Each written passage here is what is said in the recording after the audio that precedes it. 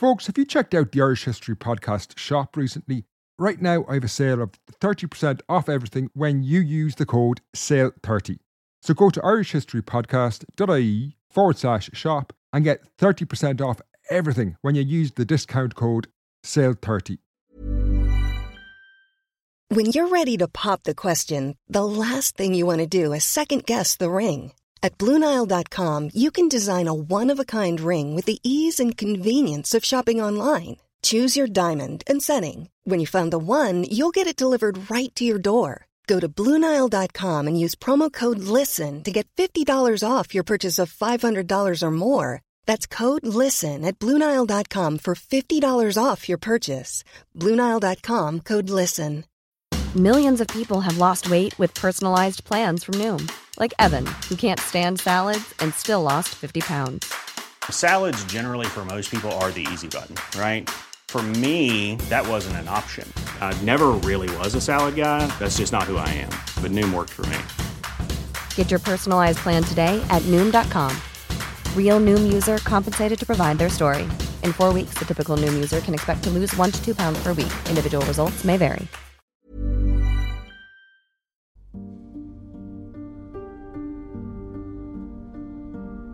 In the mid-19th century, New York was one of the fastest growing cities in the world. Between 1840 and 1860, its population nearly tripled in size, growing from 300,000 to 800,000. In those years, the city also underwent an extraordinary transformation, giving birth to modern New York. At the heart of this story was the 250,000 Irish famine emigrants who made the city their home after fleeing the Great Hunger in Ireland. The story of the famine Irish in New York is indeed remarkable. Over the space of just 15 years, they became the largest community in the city, even outnumbering native-born New Yorkers in most districts. This is a captivating history that defies stereotypes of romanticised poverty or streets paved with gold. As you're about to hear, the actual story is far more interesting. Now, before we continue, we'll get the formalities out of the way. My name is Finn Dwyer.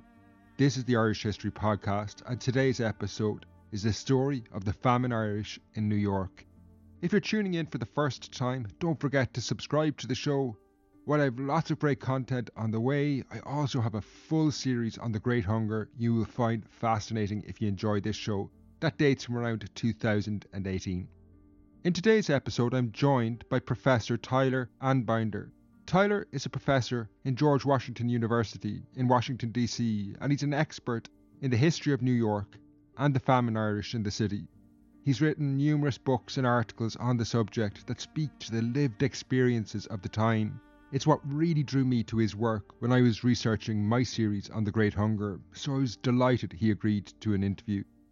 A quick announcement before we begin. My exclusive series on the Irish Civil War for supporters continues on Monday, February the 20th. That episode was one of my favourite in the series to make. It focuses on the events that sparked the war, the opening decisive months of the conflict, and also includes a detailed discussion on Michael Collins with Dr. Brian Hanley, where we pick apart the man from the myth. That episode drops, as I say, on Monday, February the 20th, and will be exclusively available for supporters on Patreon and Acast+. If you want to get this exclusive series, along with hours of bonus content, you can do so by becoming a show supporter. It's a really easy sign-up process at patreon.com/Irish Podcast or Acast+. You get hours of exclusive ad-free content and support my work in the process. You'll find links to Patreon and Acast+ in the show notes below. Sound on today's episode is by Kate Dunley. To begin our conversation and set the scene, I asked Tyler what New York was like in the late 1840s and early 1850s. In order to get a sense of the New York the famine Irish arrived in, you need to forget any idea of the modern city, as Tyler now explains. New York in 1850 had about 600,000 people. New York in those days was just Manhattan Island. New York City was. And pretty much all those 600,000 people live south of 42nd Street. Almost all of them live south of 14th Street. So it was a kind of a crowded place in that sense. New York, just to give you a sense, Manhattan has about 1 million people now, and that's in big skyscrapers. So you've got nearly half as many people as live in Manhattan now, but most of them in the lower part of Manhattan, most of them in buildings no taller than 5 stories. So people feel pretty crowded. It's a very dirty city by modern standards. There's horse manure everywhere. The streets are just covered with it. So much so that most New Yorkers don't know that their streets actually have cobblestones because the manure is just inches thick. And every several years or so, the city will come around and scrape the layer of manure off. And people will see the stones and say, whoa, we have cobblestones. And even that only gets done in the nicer parts of the city. New York was a very wealthy city at the time, and I asked Tyler to explain a little bit about this. How did the city make its money? There was a building boom underway, which we'll talk about later in the episode, but for the moment, Tyler explains how the broader economy worked and how New York had emerged as one of the most important cities in the US. The best way to understand New York in 1850 is, it's got a couple of facets to its economy. One is national and international commerce. So the port is the biggest and most important port in North America. A huge amount of the goods that come into the United States and go out of the United States come through New York City.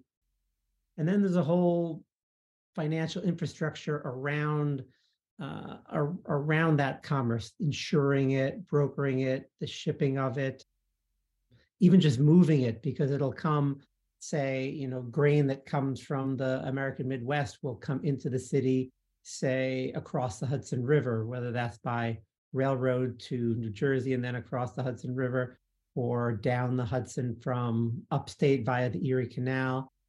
And then that stuff will leave a ship at a dock on the Hudson River, which is where the domestic ships mostly land. And then the international shipping is mostly on the East River. So that stuff will have to move across the city in a army of carts and then be loaded onto the ships that will take it mostly to Europe. And then, of course, there's stuff coming in from Europe, more manufactured goods, shoes, metal, things like that will come in through the East River and then be moved on elsewhere. So having talked about what life was like in New York, we moved on to talk about the arrival of the Irish. In the 1840s, Irish immigration took on previously unseen proportions. In the space of about 10 years, large parts of New York effectively became Irish neighbourhoods. Tyler now picks apart the numbers, which are at times mind-boggling. 1 million people leave Ireland as a result of the famine, and 1 million to 1.5 million. Probably 1 million of them come to the United States. Probably half of that million live at some point in New York City, though for a lot of people, that's only going to be for a few days or a few weeks. And then probably half of that settle in New York City. So by 1855, out of the 800,000 people living in New York by 1855, about 200,000 of them are Irish born. So it's a large Irish population. So about half of all the residents of New York City are foreign born in 1855. And you can compare that to today when it's about a third foreign born. So New York City may feel like it has a lot of immigrants now, but it had, half as many again in terms of proportions in 1855. So a lot of, there's more Irish living in New York than any place maybe except Dublin, though the Irish population of New York is pretty close to Dublin at that point. Obviously, these people needed work and a place to stay, and this led us on to talk about housing. To accommodate the rapidly growing population, New York was undergoing a building boom. The city became a building site. This would provide homes and jobs to many of the Irish. Now, Tyler starts by explaining how this building boom started. Really, the biggest part of New York's economy in 1850 is construction. New York City is just a huge construction site in 1850. The immigrants who are pouring into the country as a result of the famine in Ireland, as a result of economic dislocation in Europe. So Germans are the second biggest group coming to New York, but people are coming to New York from everywhere, from England, from Scotland, from the Netherlands, from Scandinavia, from Spain, pretty much from everywhere, from France, everywhere in Europe, that is. And there are some people coming in from Central and South America as well, from the Caribbean as well. But at this point, mostly from Europe. All those people need places to live, and there just isn't enough housing for them. And so one thing that New York landlords do is they take their single family houses and they divide them up into into tenements. But these are not tenements in the modern sense of the word that we think of with, tall brick buildings. These are, what today we would call a brownstone, except they'd be made of wood, not stone. But a 2 or 3 story building, and that had been built for one family. Instead, that's going to be used for 5 or 6. But then the biggest construction projects in 1850 are the building of brick tenements. And so you'll take one of those wooden houses that was built to hold a family, and you'll replace it with a 5-story building that's designed to hold 20 families. And then very often even, and that would typically be a building that would be, say, 25 by 50 feet, and you'd have a 25 by 50 foot backyard for the outhouse, for the pumps and all that stuff. But then some landlords, to make as much money as possible, will put another building behind the first tenement building. So they'll have a rear tenement, and that's going to be a 25 by 25 foot building that can hold another 10 families. So now you've got 30 families on a 25 by 100 foot lot that a few years ago had held one or just a couple. And so all that construction takes lots of labor, right? And there's nothing mechanical at all being used to build those buildings. So the foundations are being dug completely by hand. All the dirt and rock is being hauled away completely by hand with the help of horse-drawn carts. And then all of the timber that's being brought in is brought in by hand. All of the bricks and the mortar by hand. And so that's a huge amount of work and takes, dozens and dozens of people to build each tenement. And that's what, more of the immigrants do than any other thing. I asked Tyler, where specifically did the Irish live? As you're about to hear now, he talks about the neighbourhoods that would become effectively Irish neighbourhoods, and also some of the conditions they lived in. So the Irish are living in tenements, both the old kind and the new kind. So when the famine starts in 1846, most of the housing in New York is of that older kind that I described, the single family homes subdivided into apartments. And most of the Irish arriving at the beginning of the famine are living in those. But it's during the actual famine years from 1846, on through the next decade that the landlords start replacing those buildings with the prototypical brick tenements that we think of today. And so by the end of the famine, let's say by 1854, people debate when to date the end of the famine, most of the famine Irish living in New York would be living in those brick tenements by that point. And then also in terms of where they live, it's important to understand that, so initially, the Irish immigrants are mostly living downtown in the 6th Ward, which is where 5 Points, the 5 Points neighborhood is. So that's just north and a little east of City Hall. That's basically where Chinatown is today, where Chinatown meets the courthouse district. That's 5 Points. And that's the number one location for the Irish immigrants. The second biggest location is just to the east over by where the Brooklyn Bridge is now. That was known as Ward 4 back then. Ward 6 and Ward 4 were the two by far heaviest Irish population wards in the city at the beginning, in the early years of the famine. Those places both had more than half the adults living in those places were Irish born.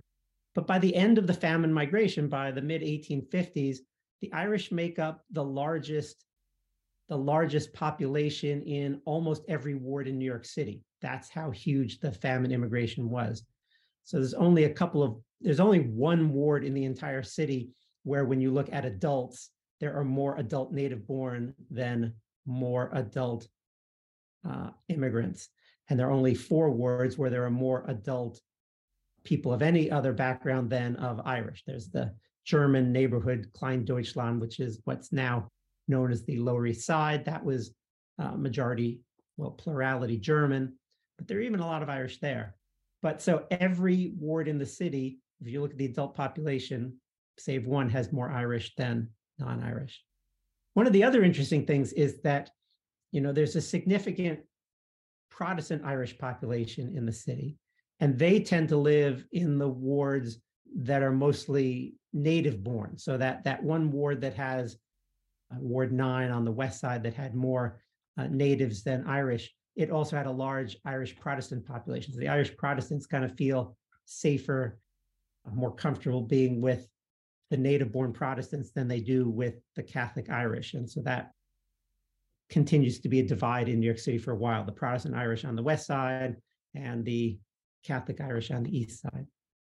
Though by the late 1850s, there are just so many Catholic Irish that the Catholic Irish really dominate everywhere. Okay, so we have a sense at this point about where the Irish were living, but they didn't all find work in construction. Tyler now explains the other types of jobs they did. Irish immigrants can be found in almost every part of New York's economy, but they especially concentrate in a couple of areas. One is the building trades and construction. So every part of construction is dominated by the Irish by the mid-1850s. Day labor in particular, because it takes hundreds and thousands of day laborers to build the tenements that are going up in New York City at any one time. All the work that's done mechanically today is done by hand. All the digging of the basements, the building of foundations, everything that's brought into the construction site and moved around it is done by hand, and the Irish are doing all of that work. So, 95% of the day laborers on construction sites in New York by the mid-1850s are Irish born.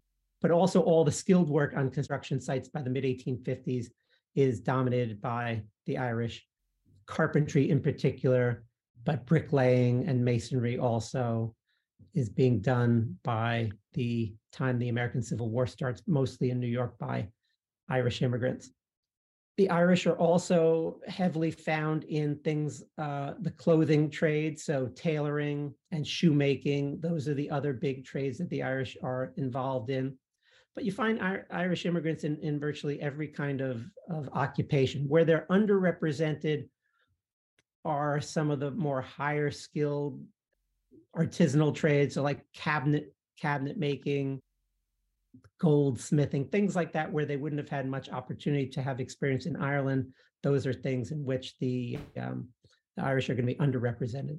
And then in terms of women, Irish women are overwhelmingly working as domestic servants in the households of others. New York is a very wealthy city in the 1850s, and New Yorkers are clamoring for people to work in their homes, to cook their food, to take care of their kids, to clean the houses.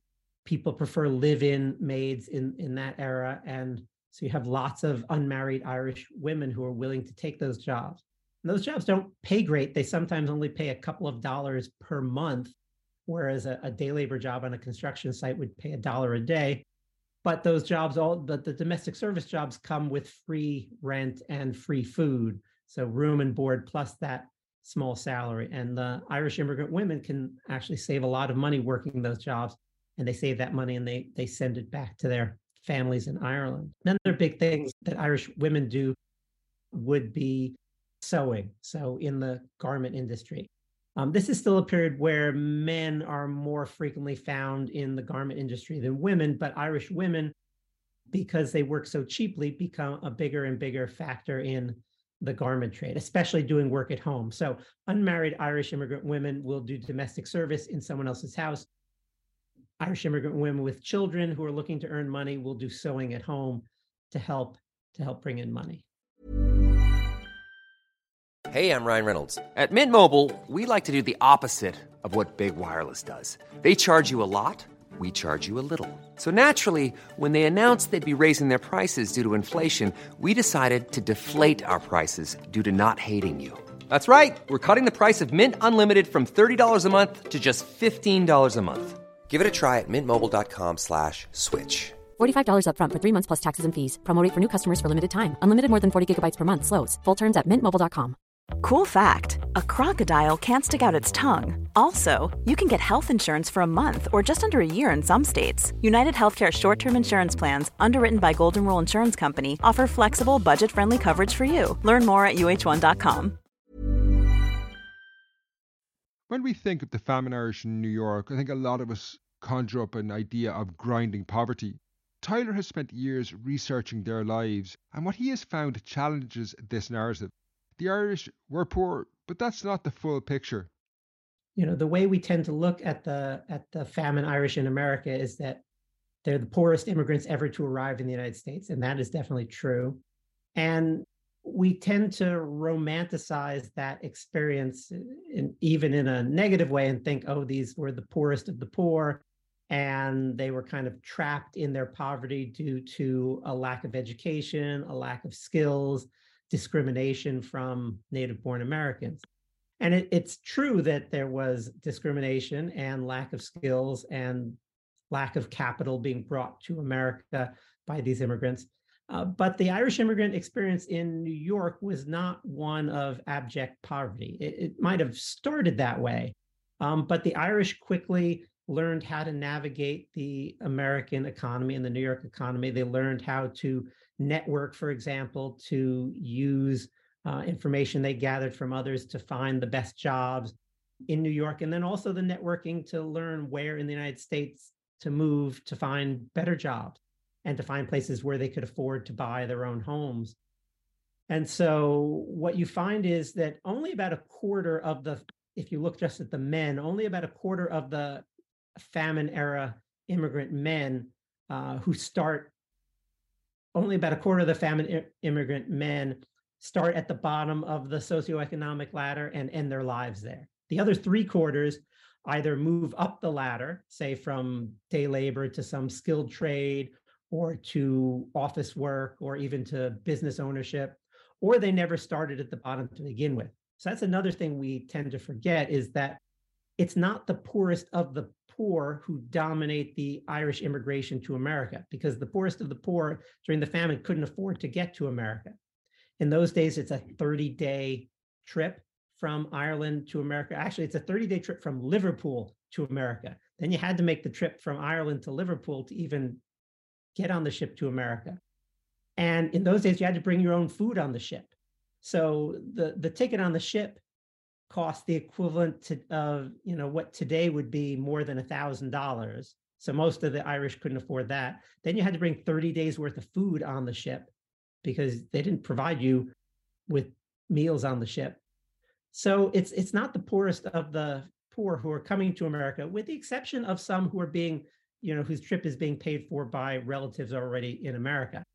So it's kind of the lower middle class of Ireland that's coming during the famine. And so those are people who have more experience in business, more experience with capitalism than we've imagined. And so these people do a pretty good job of maneuvering through the American economy and finding ways to climb the socioeconomic ladder. And so what I found in my research is that, you look 20 years after the famine immigrants arrive, and about 30% of them are actually business owners by that point. They run saloons, they run groceries. So, a large proportion of the famine immigrants have done well in America after they arrive. And so this idea that it's only the children of the famine immigrants who have any chance to succeed in America is really not true. While most famine Irish did advance over the decades, their lives in New York weren't easy. The arrival of the Irish saw the growth of an explicitly anti-immigrant movement called nativism. Tyler explains what this was. So nativism is the term that is used in the United States to describe anti-immigrant sentiment. And in the United States, that can mean a number of things. It can mean just against all immigrants. We don't want immigrants coming to the United States. But in the period of the famine immigration, the United States was a huge place without very many people relatively. And so most Americans weren't against immigration per se. That was a very rare thing in the era of the Irish famine. What was much more common, and the way the term nativism tended to be used in that period, was the idea that, well, we want immigrants to come, but we don't want them to have too big a role in American government. So the immigrants should come, they can work, but they shouldn't expect to play a role in government, in politics. The main thing that nativists want in this period is to change the number of years that an immigrant has to wait until they can vote. So when the famine Irish come to America, they have to wait 5 years until they can become citizens and vote. Nativists want to change that to 21 years. And so that would have disenfranchised the famine Irish for a whole generation. But it's interesting to note that there wasn't much support for that effort to disenfranchise the famine Irish. And so, it never becomes law, and the famine Irish end up playing a key role in American politics. This rising anti-immigrant sentiment led to violence on numerous occasions. Tyler explains why native New Yorkers disliked Irish Catholics in particular. There's two kinds of violence associated with anti-Irish sentiment that you're going to see in New York in the era of the famine migration. The first is what comes from native-born Americans, and that's typically just a general anti-Irish sentiment. There's a sense that the Irish are lazy, that they won't work, that they're going to become dependent on charity. There's also a sense that Catholics, among American nativists, there's a sense that Catholics can't be good American citizens, that to be a good citizen in a democracy, you have to be independent-minded. You have to be able to look at the candidates for office and choose the one who's going to be the best for the country. And there's a sense among American Protestants that the Irish Catholics are going to follow the orders of their priests and therefore can't be good citizens because they'll vote in a bloc and not using their consciences. There's also a belief among American Protestants that Catholics don't believe in education, and Americans believe education is a key to democracy, that you have to have an educated electorate to have an electorate that can vote for the best candidates to run the country. There's a sense that the Irish pull their kids out of school very young to put them to work, and therefore those kids don't get enough election to make good citizens. There's also a sense that the Catholic Church discourages education. There's a belief among American Protestants that the Catholic leadership wants Catholic immigrants to be ignorant because it's only ignorant people who would believe the superstitions of the Catholic Church, and therefore Protestants believe that Catholicism and democracy are simply incompatible. Then added to that, you have, as you mentioned, kind of the conflict between Irish Catholics and Irish Protestants in America, kind of the Orange parade kind of things that you find in July each year. Now, what's interesting is initially when the Irish famine immigrants first arrive in the 1840s and 50s, July 12th is not a significant day in New York at all. Not in the 40s, not in the 50s. Just starts to grow in the 1860s, and it's only in the early 1870s that you have the first violence during Orange Day parades, when Irish Protestants try to parade through the city, and Irish Catholics take exception to that, and you have fighting breaks out and huge riots and casualties as a result. But initially, for the famine Irish, it's mostly natives versus Irish Catholics, and not nearly so much Irish versus Irish at that point. The last aspect of life in New York for the famine Irish that we discussed was how they adapted to the racialized world of the United States in the later 19th century. The famine Irish arrived just as the tensions that would lead to the eruption of the US Civil War were building. Tyler explains how the famine Irish reacted to this, and how relations between African Americans and the newly arriving Irish changed over time.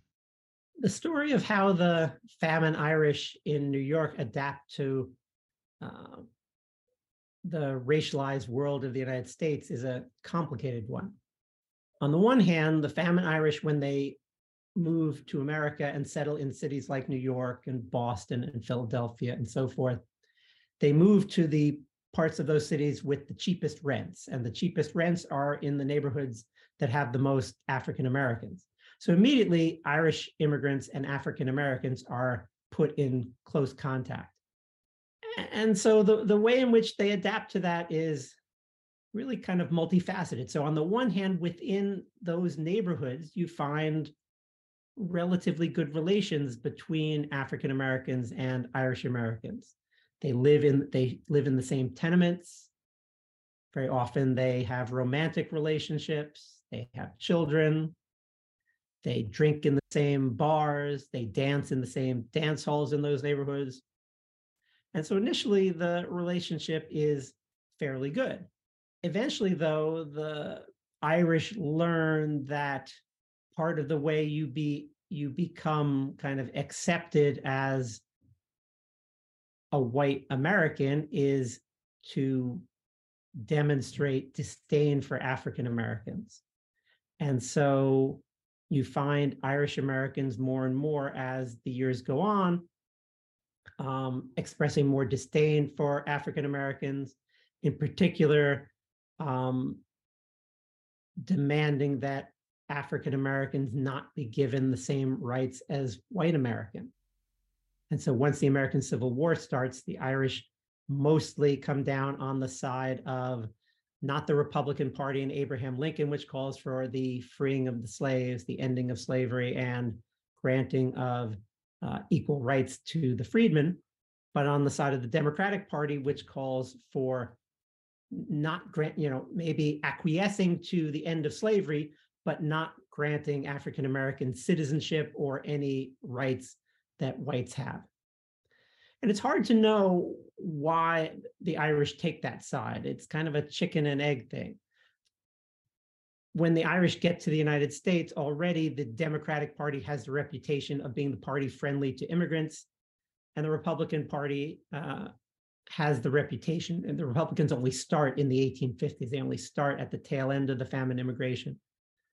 But the Republicans, as soon as they are started, have the reputation of being the party that the nativists have joined with. And even though nativists don't ever dominate the Republican Party, there's a sense that abolitionists, who are mostly strident Protestants who believe in ending slavery because it's a sin, are some of the same people who believed in not granting rights to Catholic immigrants because of their strident belief in Protestantism and its superiority to Catholicism. So it's easy to believe that, well, the Irish become Democrats because the Democrats welcome them. And then once they see the Democrats become the anti-Republican party, the party not in favor of abolition, the party that dominates the South, the slave South, that they're going to be more sympathetic to slavery. On the other hand, some scholars argue that the Irish don't kind of initially think that, but act out this kind of anti-Black sentiment as a way to prove their whiteness to their fellow white Americans. And it's hard to know which chicken or egg comes first there. But whatever the case is, the majority, the clear majority of the Irish come down against granting full rights of citizenship to African Americans. Not all, and we remember the Irish participating in the draft riots of 1863 in New York, in which New Yorkers are venting their frustration with the war against mostly Black New Yorkers and Republican New Yorkers. But we forget there are tens of thousands of Irish immigrants who fight in the Civil War on the side of the Union, support abolition, become Republicans. So it's a very complicated answer to a very complicated question. I'd really like to thank Tyler for his time. I have a link to his books in the show notes below. One that I really enjoyed was his work on the 5-point slum. That's a great place to begin. If you want to find out more, I've created a playlist of episodes on the Great Hunger, and there's shows in there about Irish emigration to the US that's available in the links beneath this show. Until next time, Slán.